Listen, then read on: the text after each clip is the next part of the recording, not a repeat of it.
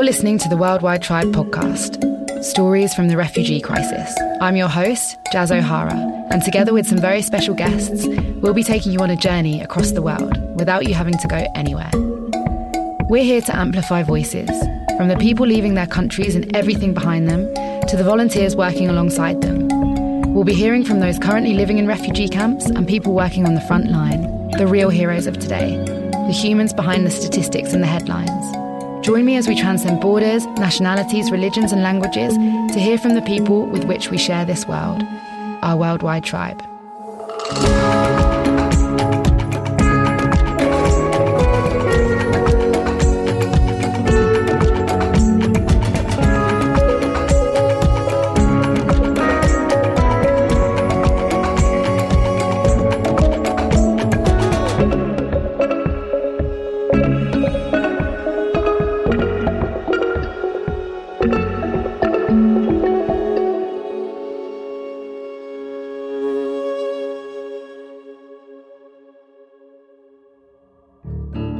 It was really being thrown in the deep end, and I'm sure we made mistakes, but it was this really steep learning curve, and we really had to just get stuck in and do the best that we could.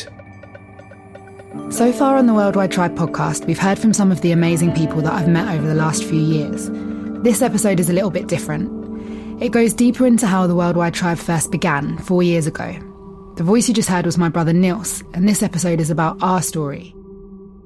Through our conversation, we share how working with refugees and starting the Worldwide Tribe, and then Jangala Wi-Fi, which we'll tell you about later, changed our lives forever. I often get messages on social media from people who are feeling unfulfilled in their work and their life. I hear from people who are wanting to do more, but feel stuck and unsure what to do or how to do it. I recognise that feeling because I felt the same. Today we're talking about how that changed for us. Through listening to a deeper intuition and feeling and having the self-belief that it's possible, anyone can make a difference in this world.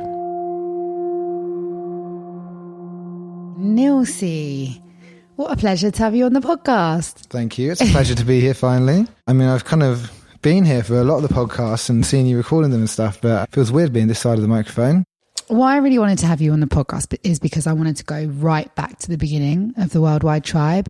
We've just at the 4-year anniversary of Mez being here, and that marked the beginning really as well, right? So if we go back just over 4 years ago, 2015, the summer, what did our lives look like? I mean, I was working in advertising. I was working in the creative. I don't think I was getting that much fulfillment out of it. I don't think it was a job that I would have ended up doing for the rest of my life if this hadn't have happened, but it was a nice stopgap. It was quite a fun place to work, and it's a cool environment. So I was kind of just hopping along doing that. And you were working in fashion. And yeah, I think probably it was the same for you. I don't know if you were that fulfilled with that either. I think we're both kind of looking for other stuff, and we'd spoken before about starting our own businesses, and we'd had ideas, and we'd actually, started developing some of these business ideas and stuff. And I think we'd always thought we'd work together at some point on something like this. That was kind of in the plan, but we never knew what until it all kind of fell in our lap. It's so true. I remember having these ideas of one day giving a TED talk and one day giving talks in schools. But I was working in ethical fashion at the time. I always thought it would be about that. I thought that was my passion, fair trade and organic cotton. We really didn't know anything about refugees and the refugee crisis, did we? No, we knew nothing about that, or running a charity, or even just running a business or starting our own business. We didn't know what any of that looks like. I mean, it was a pretty steep learning curve. So what happened? What did make that change? Well, I guess Mez is the centre of it all, really, isn't it? Mez changed our lives. So I guess we got our mum to blame, really. Mum really wanted to foster, and it was her and dad that decided to foster a refugee. And that's what got us interested in the refugee crisis. I think it was even her that said, why don't you just go check it out?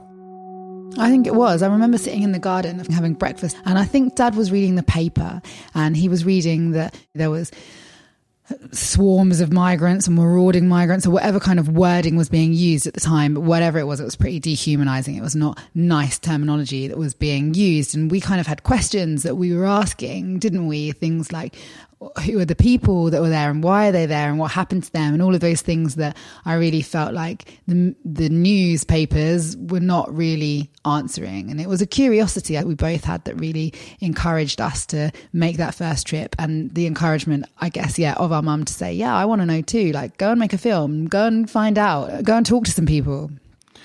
Yeah, for sure. I mean, we really had no idea about the situation, the crisis, and I guess that was our first kind of fact-finding mission and seeing what was going on. This was the trigger to us planning our first trip to the refugee camp right on our doorstep in Calais, northern France, known as the Jungle.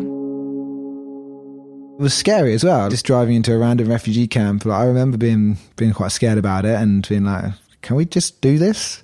Lots of people put that thought into our head, didn't they? They really said, like, you can't just go to a refugee camp and, like, how do you get in? And all of those limiting beliefs were there. Yeah, I mean, I had those limiting beliefs because, you've got no idea what the situation is. It's a big unknown, so it is scary.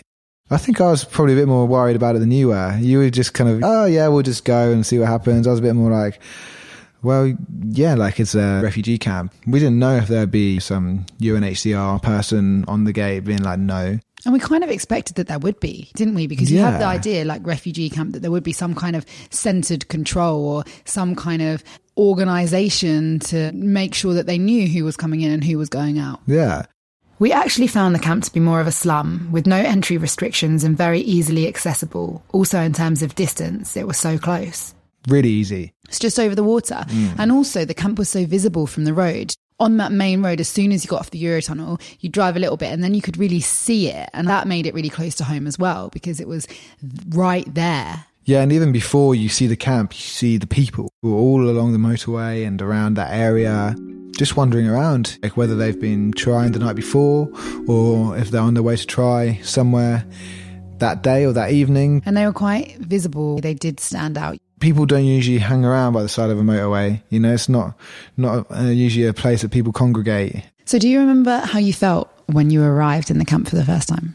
It's quite a weird feeling. It was a strange place. I'd never been anywhere like that. It's a bit kind of, overwhelmed, I guess, that was there. And this was early stages of the camp, so it wasn't as developed as it became, but you could start to see these shops and stuff popping up and roads and the church and things like that. And I remember Osman and his shop. I think that was the first shop in the camp. Yeah. When we first went there, that the church was there, and that was pretty much the only building that wasn't a tent that people were sleeping in. But then Osman showed us the shop, and that was the shop first and restaurant, and that's where we first ate as well, I think, or where I first ate.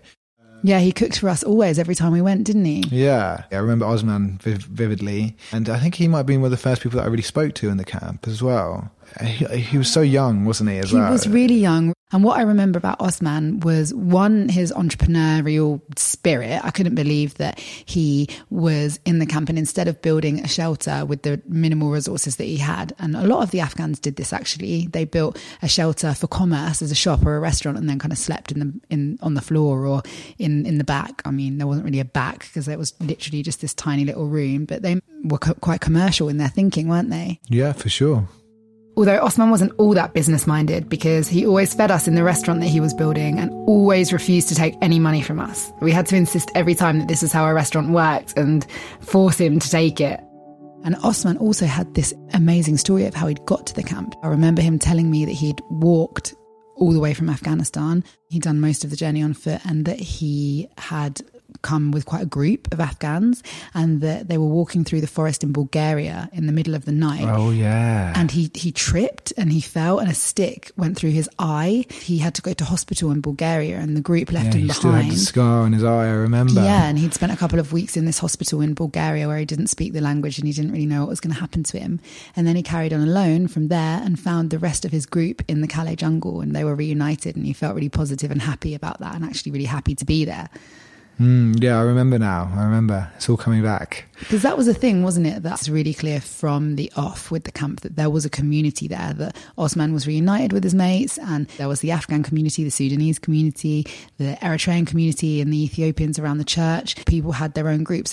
Although I will also say that they did generally interact, that the Sudanese and the Eritreans did go to the Afghan shops and restaurants, and that everyone lived pretty peacefully alongside each other for the most part, right? Yeah, they charged their phones off the generators in the restaurants, and people did stick to their own groups, but I think anyone would, you got the same language and the same culture, so they're people you hang around with. And the cultures were different. The differences between the areas and how they built. Really different. Sudanese people were so much more about the homely kind of community vibe and everyone cooking for each other, whereas the Afghans, they did look after each other, but they also were quite savvy with making shops and restaurants. They were businessmen. In order to survive in Calais, they needed resourcefulness, they needed perseverance, they needed all these traits that, if they were allowed into the UK, would be really, really positive, and that we would need those things within a job. They would be like good qualities and skills to have, right?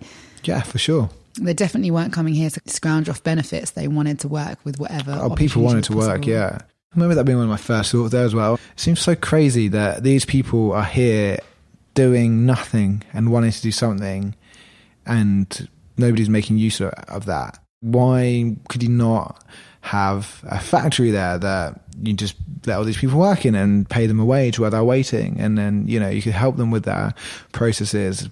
You could use this situation. That's a workforce that are desperate to work, but you're not letting them. You're so right. It seemed like such a waste of potential. Brilliant minds as well. There were very educated people in that camp, right? We never had a problem with language because a lot of people spoke English, a lot of people spoke multiple languages. They were doctors and lawyers, and I think that's something that people forget as well. Yeah, there was a lot of people that spoke English, but a lot of people that didn't as well. And I remember that being a thing that I realised quite early on. It didn't really matter if people didn't speak much English. You still managed to have conversations with people and learn about what they'd been through. It was never really that big of a deal. When people ask me after the first few times, but do they speak English? I'm like, some do, some don't. They're like, well, isn't that really hard? I'm like, well, actually, no, it's not really that hard. You work it out. It's amazing how much you can communicate with someone without perfectly knowing each other's languages. Yeah, I remember Juma, who literally seemed like one of our best mates, and he didn't speak any English at the time, but we still managed to laugh so much. I don't know how we got each other's jokes, but we definitely did. Yeah, and he still makes us laugh now. We're still in contact with him. Still makes us laugh now. I never ever expected in our little bubble of Kent to London life, and we may have travelled before, but never would I have expected to have heard the stories that I heard in that first trip firsthand from people's mouths. Yeah, it was really, really quite an experience. And also so strange because often you're having fun with playing games, and even if you can't speak much of the same language, you're really, as you said, was Juma, having a laugh and communicating in a fun way and just having a good time together. But then when you do start to speak about their stories, you realise how much they've been through, and when you're just hanging out and laughing, they're just the same as us, everyone's the same, but then you realise actually they've been through so much more than we could ever imagine. Yeah, and I remember sometimes recognising that in the quiet moments in the camp, or between conversations, or when we were sitting around the fire, in months after that first trip, that when you weren't engaged in fun conversation or joking about music or dancing or singing or eating or whatever you might be doing, sometimes you just catch someone out of the corner of your eye and they'd be just sitting there for a second in silence, and the pain was quite palpable. The things that they'd been through were quite palpable, and that was something that I hadn't experienced before in our close circle of friends, Yeah, from one minute thinking, we've got so much in common, to then being like, actually, these people have been through stuff we can't even begin to imagine. That was really quite a powerful experience to realise that. Yeah, and it felt also weird to me that coming home from that first trip, that we could get on the Eurostar so easily, that we could cross the border from France back into the UK in our car comfortably. There we were on our way back, and people had been telling us that they were literally risking their lives every single day, every single night to make this journey. And that felt weird for me. I remember that having a big effect on you. Just seemed so unfair. It was so unjust. It was just why literally there's no reason. I don't deserve this any more than you. If anything, they deserve it more than we did, because they went through this crazy thing to be able to get as far as they've got. If anyone's worked for the right to get to the UK, it was these people. Yeah, they really had. So coming back from that first trip in Calais, something quite life-changing happened, right? I really wanted to kind of talk about it in the podcast because I think that a lot of people might have questions as to how the Worldwide Tribe started, how all this began, how we kind of quit our jobs and started doing this full time. And it really was quite a transformational chunk of time, very small amount of time, wasn't it, that changed everything? So what happened? Yeah, we got back from Calais that day, and on the way back I remember you writing, you know, trying to get all your thoughts down about that day. We spoke to so many people and we had these really incredible, interesting and deep conversations about their journeys and about why they were there and what they wanted from life. And it got really emotional at a lot of points during that day. And yeah, you were really good at just writing this all down. And I remember you taking note of it all, and then later on in that evening putting it into a Facebook post and just popping it on your personal Facebook. Writing had always been a way for me to kind of process things. Like I've always written a diary since I was little. It's just one of the ways. You always writing a diary when we were growing up. It was a way that I really felt I could release some of the things that I was feeling and thinking and kind of get them out. It's like the process of morning pages where you just kind of purge all of the thoughts that are going on in your mind out onto paper, and then they're kind of out of your brain. And I love that process. And I know it's not for everyone, but I remember too, like sitting on the Eurostar and you get like 40 minutes of just kind of waiting and writing, because I didn't want to forget the stories that we heard that day. And I think that's what you really tried to capture in your post, in what you wrote on that first Facebook post. And I think it was just really perfect timing because there were other people out there who had the same kind of questions that we did. That's the reason we went. You know, we had these questions about the camp and about the people there that we weren't really getting answered by the media. And I feel like that first post was a bit of an answer to those questions, and a lot of people were probably wondering the same thing. And I think that's why I got so much traction. Absolutely. So basically, after we got home, I was writing down my thoughts, and I did want to share with my friends and family and the people around us, because I knew that we would be going to the camp again because there were so many people there that needed their basic needs covered, things like warm clothing and shoes and stuff like that. You know, they were cold at night and they were hungry during the day. And I really felt like, you know, we could do what we could to meet those needs. And I wanted to put that out there on social media and just see what we could kind of collect. And we made a little Just Giving page, didn't we? We put it up with a small goal of about, I don't know, 100 quid, couple of £100 max to cover the journey, to cover some basic supplies. And as you say, very, very quickly overnight, actually, I remember waking up the next morning and being shocked by the amount of traction that post got. It absolutely snowballed. Thousands and thousands of people shared it. Thousands and thousands of people commented and got in touch and messaged us and said, you know, how can I help? What can I do? I want to get involved. And that was really the beginning of the Worldwide Tribe. 62,000 times it got shared. Probably close to 15 million people seeing it. Or it was something mad. Along those lines. But you did something pretty stupid on that post, didn't you? Which definitely made my life difficult for those first couple of weeks. You could say that. But yeah, Jazz decided to write my address and our parents' address on that post to tell people to come and bring stuff to donate to us, physical donations that we could bring out. And we got this amazing wave of people donating all kinds of stuff. And my small 2-bedroom flat that I was living in Brixton got full very, very, very quickly. My flatmate was not happy. You had to move out for a bit, didn't you? I stayed there with the donations, but she moved out to live with her boyfriend for a couple of weeks because it was floor to ceiling of donations. It was crazy. incredible. I remember people turning up to the door with like care packages of stuff that they put together with notes pinned to them, like with tears in their eyes, really feeling like they wanted to do something, wanted to get involved, like given an action, they took it, and they took it to the extreme.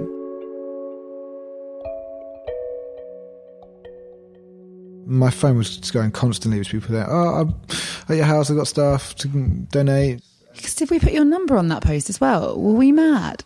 It's because, as you always say, I'd never got more than about 10 likes on a status before that. So exactly. We really did not expect this to happen. We weren't expecting it from your previous social media work. Somehow every kind of media outlet got in contact with us. I don't know how. I was at work that day. I remember it really well. I was at a trade fair in the Birmingham NEC, and I kept on getting calls. Like my phone battery kept dying because like there were so many messages coming through, and then I kept on getting calls from all of these different newspapers and people that wanted to interview me, and I had like no media training or experience, obviously, and I also didn't know anything about the refugee crisis apart from this one unique experience that I had had.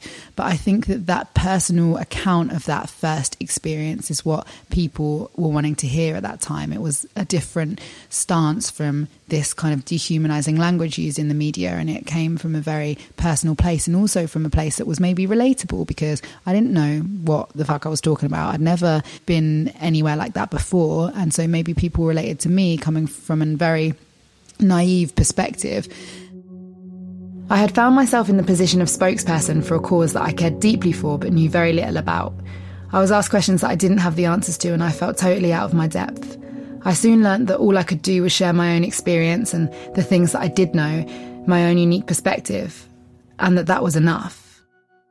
We started to learn a lot more about these things, especially with Mez arriving 2 weeks later. Yeah, poor Mez must have arrived. Like, what the hell is going on? We talked about that in the last episode, because we were in the midst of absolute logistical nightmare of sorting out all of these donations, getting the things that people needed to the people that needed it in the camp. And that was a huge responsibility that like weighed massive on my shoulders. How do we get this stuff to people? And then Mez arrived and I felt it even more. He must have been like, does everyone do this in England? Does everyone care about Calais and refugees? Because I haven't seen it along the way.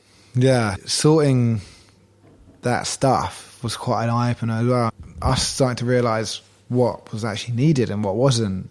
And we got a lot of stuff that was useless. We had to be really kind of strict after those first couple of weeks about what we would take and what we wouldn't, because you have to be really clever about how you manage these donations, and that was something that we had to learn very quickly and was really difficult. Well, it definitely made people feel good to give, but the thing is, then we had this problem on our hands, which was we filled warehouse upon warehouse across London full of stuff, and we were trying to manage with this amazing team that we'd built around us how to organise that and how to get it to Calais and then how to distribute it in Calais. And that was a whole nother issue that we'd never done before. Doing a distribution like that is not easy. Making sure that you're giving what people need to the people that need it. We were faced with this challenge that people wanted to give, and so they give like loads of their old shit, and we got all sorts of stuff that was just mad for a refugee camp, wasn't it? Yeah, it was crazy. Like high heels and what else? Do you remember any of the ridiculous donations? Just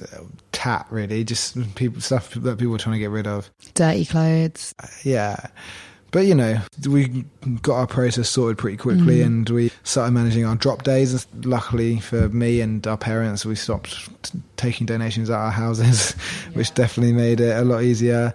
And it really started to grow and grow, didn't it? It got bigger and bigger and bigger. Massively. The online community got bigger and bigger. And what was incredible is that whatever need we put out there, whatever we were writing about that people needed, someone knew someone who knew someone who had the answer.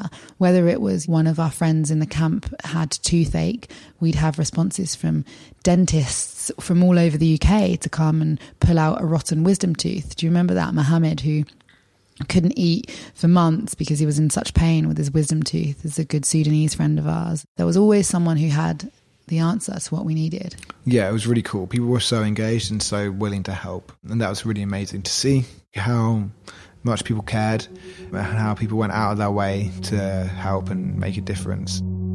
I recently read some words which said, "We have a great untapped resource available to us and each other as a community to provide really supportive healing work. It's not the same as therapy, but it can support you in a way that's just as powerful." It felt right to share this idea here, as that's exactly what we experienced. It was really special. When we put the ask out there, people really responded. The engagement levels were like nothing you'd ever seen in your advertising days, hey? No, exactly. Because, I mean, it took a month or two for me to get out of my job in advertising. And I remember those first few weeks of doing what we were doing and all my colleagues seeing that engagement and just being like, oh, if only we could do this for the brands that we're working for and we'd be able to charge way more. People really wanted to be part of this community and help and do what they could. And so, yeah, it was really cool to see. I think especially for me, it also felt like a big responsibility because we had thousands and thousands of people wanting to do something and then thousands of people in the camp needing their help, and bridging that gap between the two was not something that I had experience in, and it was also something that did have life-changing effects on the people in the camp. If I was to fuck up or make a mistake, I felt the weight of that on my shoulders in a big way. Yeah, it was really being thrown in the deep end, and I'm sure we made mistakes, but it was this really steep learning curve, and we really had to just get stuck in and do the best that we could. And that's it. We did our best, right? And we were not the only ones doing our best. Around the same time, there were people like Help Refugees and Calais Action and other groups popping up very quickly. It's important to note that when we first went to the camp on that first trip, there wasn't any NGO that we could visibly see working in the camp. There weren't many UK-based volunteers. A couple, perhaps. I don't know if I saw any UK-based volunteers the first time we went, but I remember meeting Maya. Yeah, I didn't meet any either, but Maya stands out. Maya from L'Auberge de Migrants, an amazing, incredible Calais local who had been supporting the camp already for a long time and knew everybody there and called herself either Mama or the Queen of the Jungle. Yeah, she was incredible, and she was just this amazing force. The months that followed must have bared heavily on her too, because she was the point of contact for a lot of people who then came to Calais to get involved. So she was then organising this big operation of UK-based volunteers coming over with truckloads of staff. And I just remember being part of this incredible grassroots movement of people who filled the gap where the government were not acting, or neither governments were acting, the French or the British. So what it left is a big hole in the middle, which was filled amazingly so by volunteers, individuals. I remember this woman who came to Calais with a foot spa and washed feet for refugees, to people that found themselves running the building project with Help Refugees and building shelters with no experience. It was everyone chipping in and really feeling compelled to take real action. As time passed, we spent more and more time in Calais. We were not just working on getting physical donations of stuff to people, we also very quickly began to try and answer some of those questions that people had on social media, the same questions that you or I had when we first went to the camp. Questions like, who are these people and why are they there and what happened to them, etc., etc. Answering those questions was really, really important at the time, because there was a lack of information, and still is, about the people.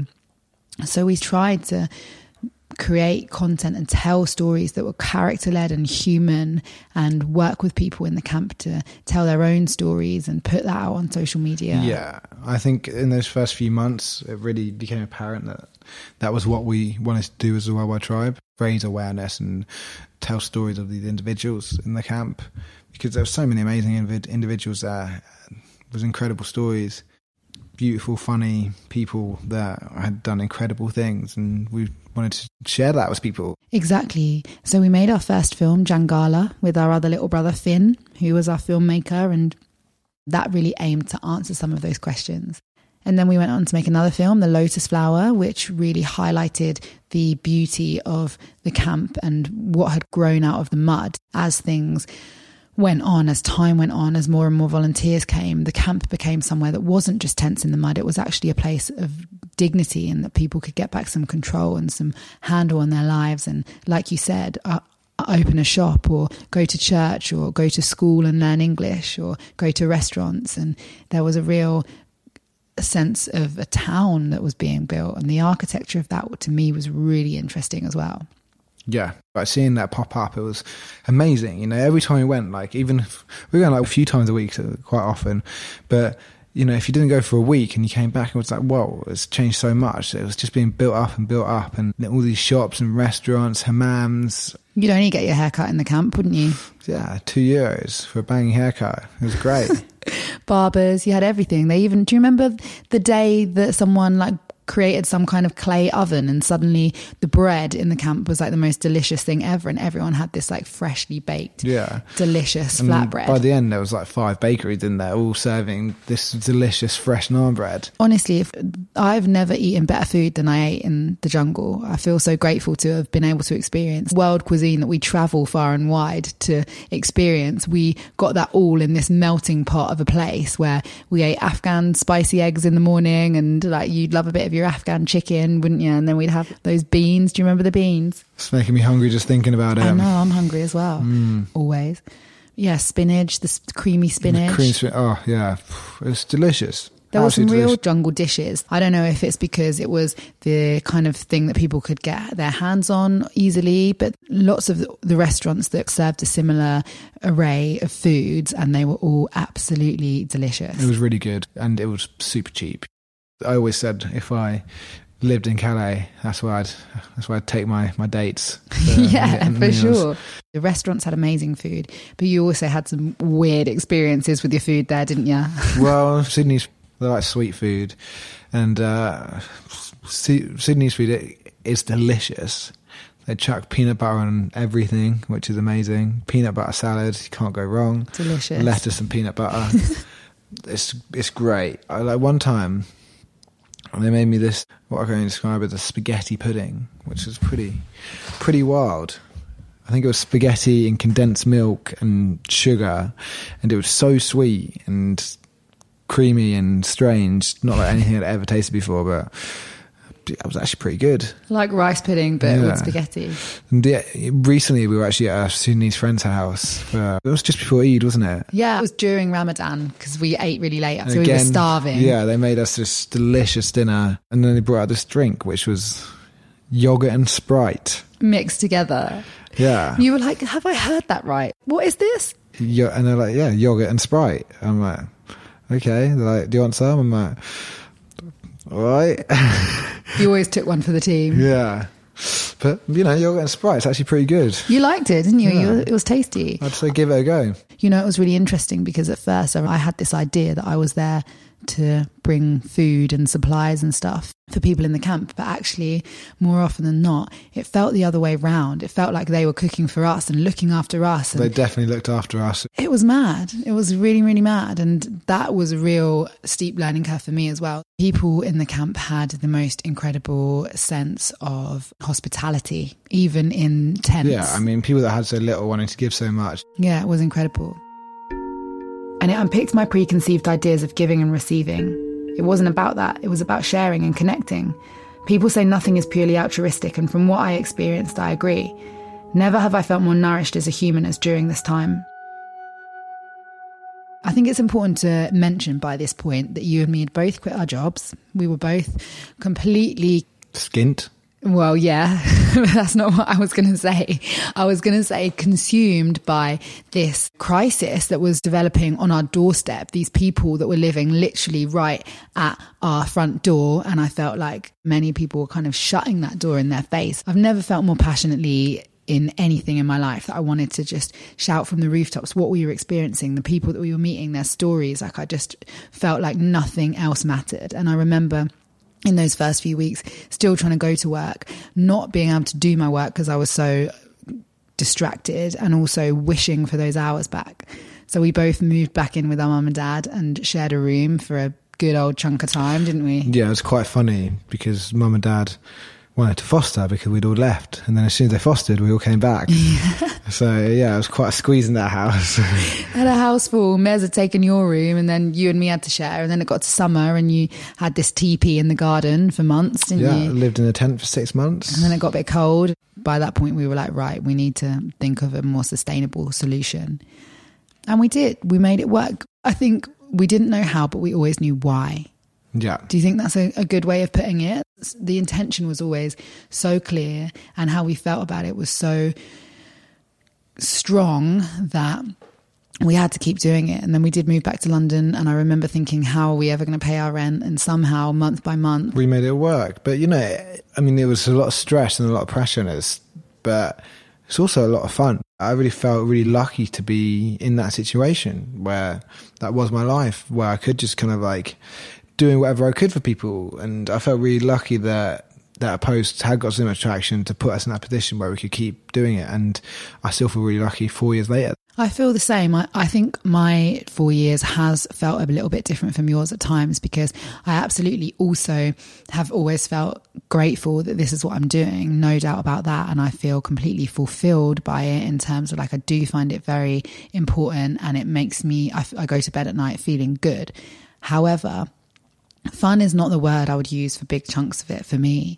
You always held on to this amazing sense of lightness, that you could go about this and not take things too hard. And I would feel things a lot more deeply in a negative way. I think it had a negative impact on me sometimes. And it was really good doing this with you, because you did provide me with quite a stable outlook was because at the beginning we had a lot of press and attention around what we were doing, when there was articles that had kind of negative comments underneath them, of which there were a lot, especially that big Telegraph article. Do you remember that one? Poor Dad read all the comments underneath it, and I found things like that really hard because I believed so strongly in what we were doing, and I felt that by commenting negatively, we had to kind of anti-immigration sentiment on these posts, also on the posts that we were writing on social media. It wasn't even on behalf of myself, it was on behalf of all of the people in the camp that I felt outraged that people didn't see them and their stories and their journeys. Yeah. For me, the only way to get past that was to laugh at it and laugh at those people. Because, yeah, you're always lighthearted in it. I remember you reading out the worst of the comments, like in a comical way, and it took me a while before I could get there with you. Some of them were pretty funny. I think that's the only thing we could do is laugh at them. There's like, if you let it upset you, then it's not going to help in any way, is it? So sure. Can you remember any of the negative comments that we had? My favourite one was Jazz, Nils, Amber and Finley. Need I say more? I liked, here come the hippies with the nose rings to save the world. Oh, yeah. Oh, this wasn't even a comment. This was actually from the article. But what was it? Jasmine O'Hara, more Topshop than Medicine Sans Frontiere. I was like, what? Why are you commenting on what I'm wearing? You know, that's beside the point. I think that was the opening line of the Telegraph article as well. I was not happy about that. But so, yeah, I think it's still up there. Google it. I'm definitely cutting that out. That was right back in the day, wasn't it? I think the title of that was Better a Do-Gooder Than a Do-Badder, which I definitely did not say. Was that actually the title? No way. Yes. That is wild. So, Nilsi, tell me about Jangala. Tell me about Wi-Fi in the camp. Well, those first few months in the camp, we were spending quite a lot of time there, and we just really quickly noticed that food, shoes and clothes were not the only needs of the people there. And from spending a lot of time there, we constantly having people asking us if they could borrow our phone, if they could call their mum, if we could hotspot them or help them with some form of connectivity because they wanted to let their family or friends know they're okay. I remember a few times people asked me if they could use my phone to phone home. And there's only so many times you can phone Eritrea when you're as skint as we were without it becoming quite an issue. Yeah, it became quite expensive for our phone bill. And we started to think, like, this camp needs to have Wi-Fi in it. How hard can it be? Famous last words. Yeah, it turns out it is quite hard. Because we didn't know anything about Wi-Fi. We had no idea. We were like, surely someone could just come in and put Wi-Fi in. Surely it's not that hard. But like, luckily at the time, one of my best friends, Ben, he was living in Brighton and he was living with Richard Thankey's girlfriend at the time. So Richard Thankey is who we started Jangala with, along with Samson. Richard Thankey, he was working in sub-Saharan Africa at the time as an economist. He was writing about the work that Microsoft were doing, putting Wi-Fi solutions in on quite a large scale, much larger scale than we were working with in the Calais jungle, to help give people connectivity in sub-Saharan Africa for very low costs. It was really Ben that had the idea and put two and two together, because Ben said to Rich, "Hey Rich, you're working with Wi-Fi. Nils keeps banging on about how he needs Wi-Fi in the Calais jungle because his phone bill's so high. Why don't you two do something together?" So Rich wrote up this amazing plan, which he sent to me, and I remember reading it and being like, yeah, we should do this. And I showed it to you as well, Jazz, and we were like, yeah, let's put some budget aside and give it a go. And me and Rich started working together. First time we met, we went to the Calais jungle together that day, and then we were a little recce. And then next time I was in Brighton with him, starting to build this system and starting to work out how we're going to do it. So we got all these bits together and we just went to Calais over and over again, putting stuff in place, and finally put this ropey network that we'd gaffer taped together, turned it on just after Christmas, just before New Year, December 2015. So it was the first year that we were working in the camp, and I remember that I'd never been so cold as those times that we spent on top of like little either shelters or little hills in the camp trying to see where we could get best signal. And often me and Rich would be there late into the night, 10 o'clock, 11 o'clock at night. I'd be standing on top of shelters, turning antennas to get the best signal, while Rich always seemed to be inside the shelters with a cup of tea and his laptop. He was the brains, though. He was the brains. You were the grafter. I was the brawn. We turned this network on and it was incredible. We didn't even have to tell anyone and people were just connecting like that instantly. Because it was an open network, right? Yeah, and it worked. I was pretty popular and I got quite a lot of nice cups of tea from people. People knew you for it, didn't they? When you were walking through the camp, the Wi-Fi guys, yeah. We were the Wi-Fi guys. We were seeing thousands of users. We saw over 20,000 users for the few months it was there, if not more. I think it might have been more, but it was for a camp which supposedly only had 5,000 people living in it at a time. That's pretty crazy. We had over 20,000 individual users on that network. Also, it's important to mention that lots of people were sharing devices, yeah, right? People were borrowing each other's phones and so it was crazy numbers of people. So I've got a question that I think might be on lots of people's lips who are listening to this, because it's a question that we got a lot through social media and lots of people asked us as we were talking about this and that.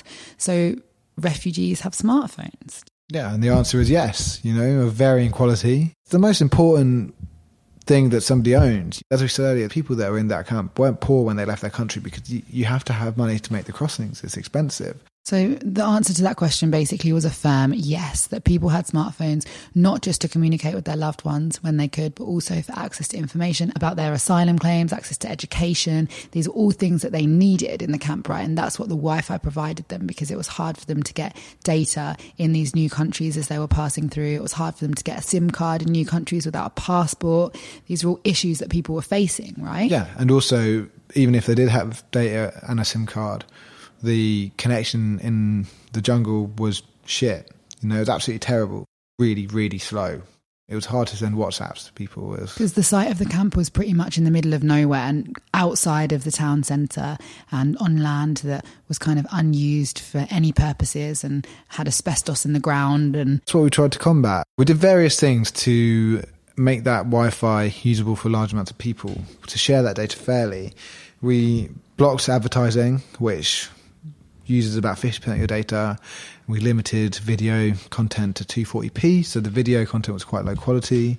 But if people were just browsing normally, web pages would load quickly and they could video call people. People were saying, this is the first time I've managed to video call my family and see my family in 6 months or a year, or years sometimes. They were saying, I haven't seen my family that long. And to see that was really incredible.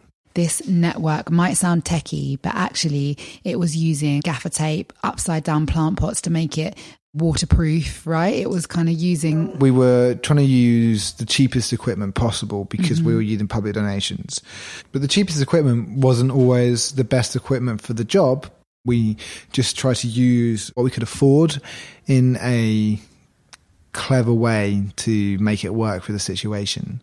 And it did work. People were connecting and it was amazing, but we did have issues. So what happened after that? Who came on board to make it all beautiful and turn it into the Wi-Fi box that it is now? Well, this is where Samson came on board.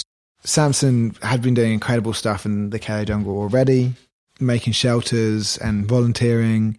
He'd just been on holiday to Kenya and he'd actually seen some of the networks that Rich had been working on with Mwingu and Microsoft. And he'd been like, oh, this is cool. Someone should do something like this in the jungle. And he came back and started Googling about it and saw a post that we'd written on the Worldwide Tribe about the network that we'd put in place. Good old social media, hey? Good old social media. So he got in contact. He sent me an email and he was like, this is what I do. Is there any way I can help? He's a trained sculptor. He worked in set design. So he's really good at building stuff and making beautiful things. And the problems we were finding at that point was bits of the jungle were getting demolished and we were losing equipment. The static way of working where we just put points into different parts of the camp where you'd have like an antenna and an access point. If those places got demolished, then we were losing that equipment. So we had them on top of shelters, on top of the school, on top of restaurants. Libraries and stuff like that. And also people would like borrow things. Sometimes the batteries would go walkabout and they'd usually come back, but people would be charging their phones for a couple of days and the Wi-Fi would go off. And the other problem that we had was other grassroots groups were coming to us and saying, this is great, we want to use this in Greece or other locations, we want to be able to offer Wi-Fi in these other camps. We were thinking, okay, well, how can we make this system with these same qualities, but make it more mobile and portable, and make it so that we don't have to set it up every time? Because if we were flying to Greece or Serbia or Kenya for every system that we needed to put in place, it would get really, really expensive. And as I said before, we were working off donations and we had to stretch them as far as we could. So when Samson came on board, we told him these issues, and it was really him that started to develop it and design it into this standalone box that we have now. So big box is a purple box which can fit into a backpack. It's a portable Wi-Fi system that you can send out to a refugee camp or a location anywhere in the world and give Wi-Fi to the people there. You don't need to have any technical knowledge to set it up. It's very, very easy to use. And we've been sending them out to places all over the world for the last couple of years.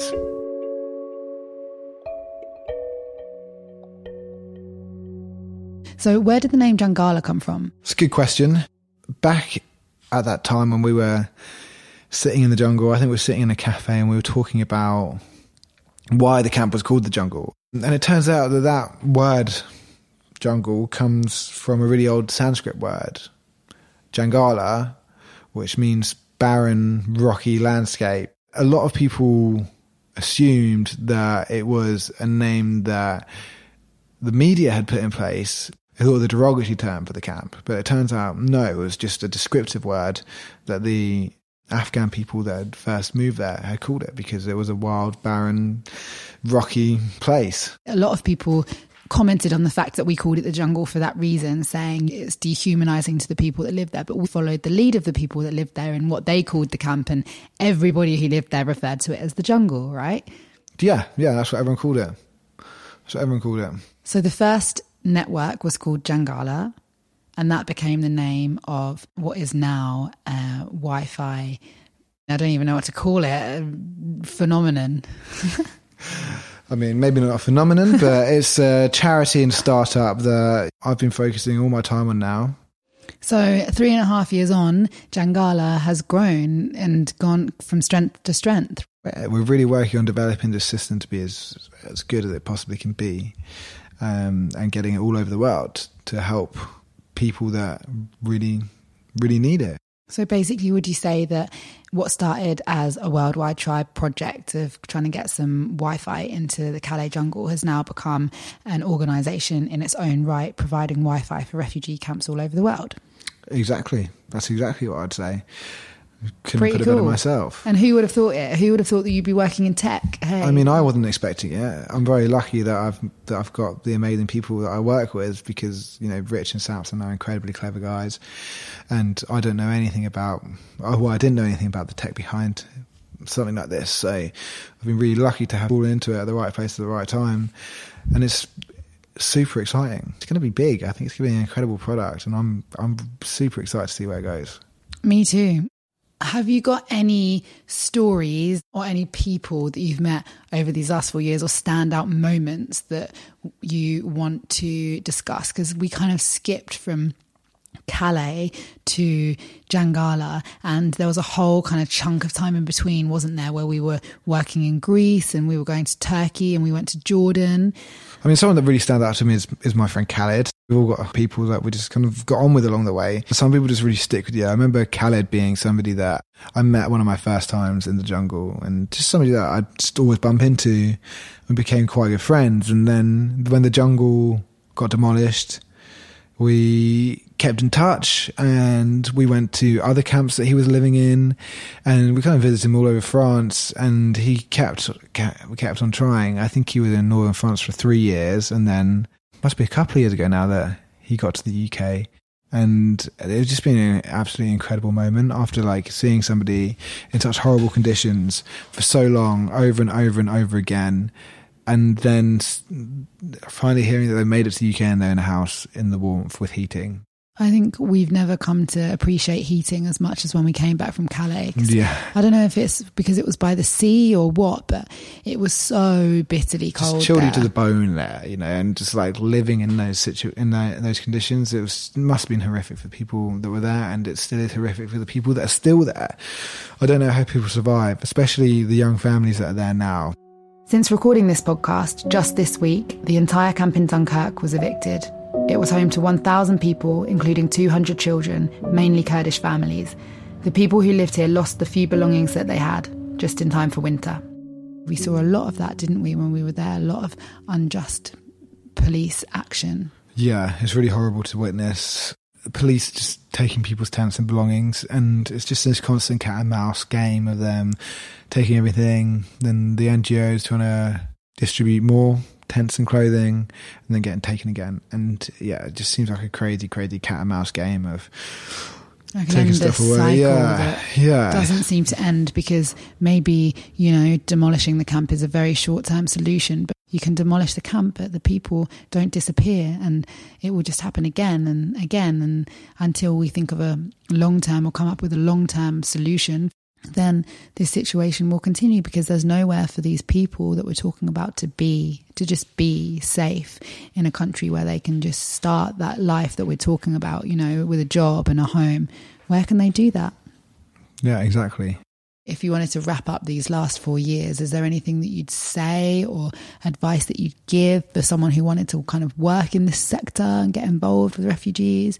I think what's important to remember is that you never know what direction your life's going to go in. So, I mean, don't be too worried about it. But also, if this is something that you want to get into, then just get involved. You can volunteer. You just have to give up some of your time and just do it. If you want to get involved in charity, you don't have to necessarily be hired by one of the big charities. You can start your own initiative and just try and grow it yourself. There's so many amazing grassroots groups doing amazing things now. So if you've got an idea, something that you think that will help people, just give it a go. Just start. Just put some time and effort into it and try and have some impact.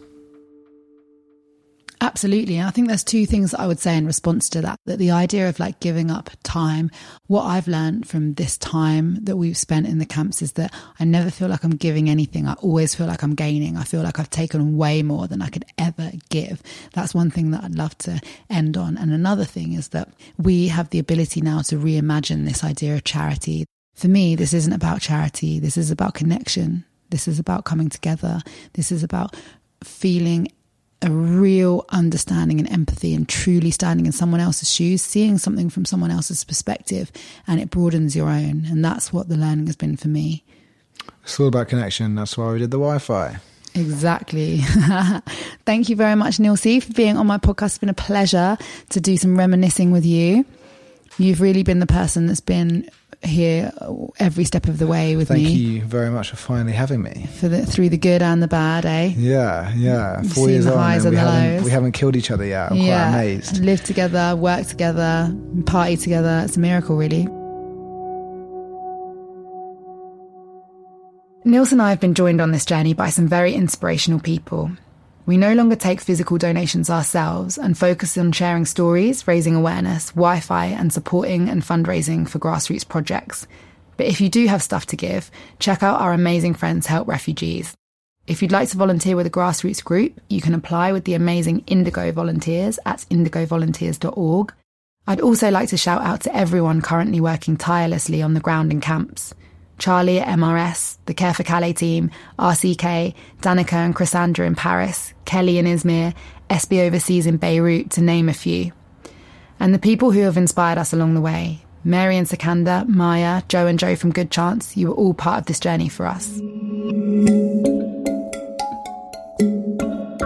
I hope you enjoyed season 1 of this podcast. If so, please subscribe and leave a review. It will help us to come back for season 2. I'd love to know your thoughts on what you'd like to hear more of for the next season.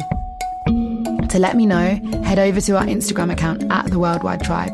Follow and leave me a comment or direct message. The more people who come on this journey with us, the more connected we all become, and the more we unite as one worldwide tribe. A big thanks to Alexander Wells for composing our original music and mixing this episode.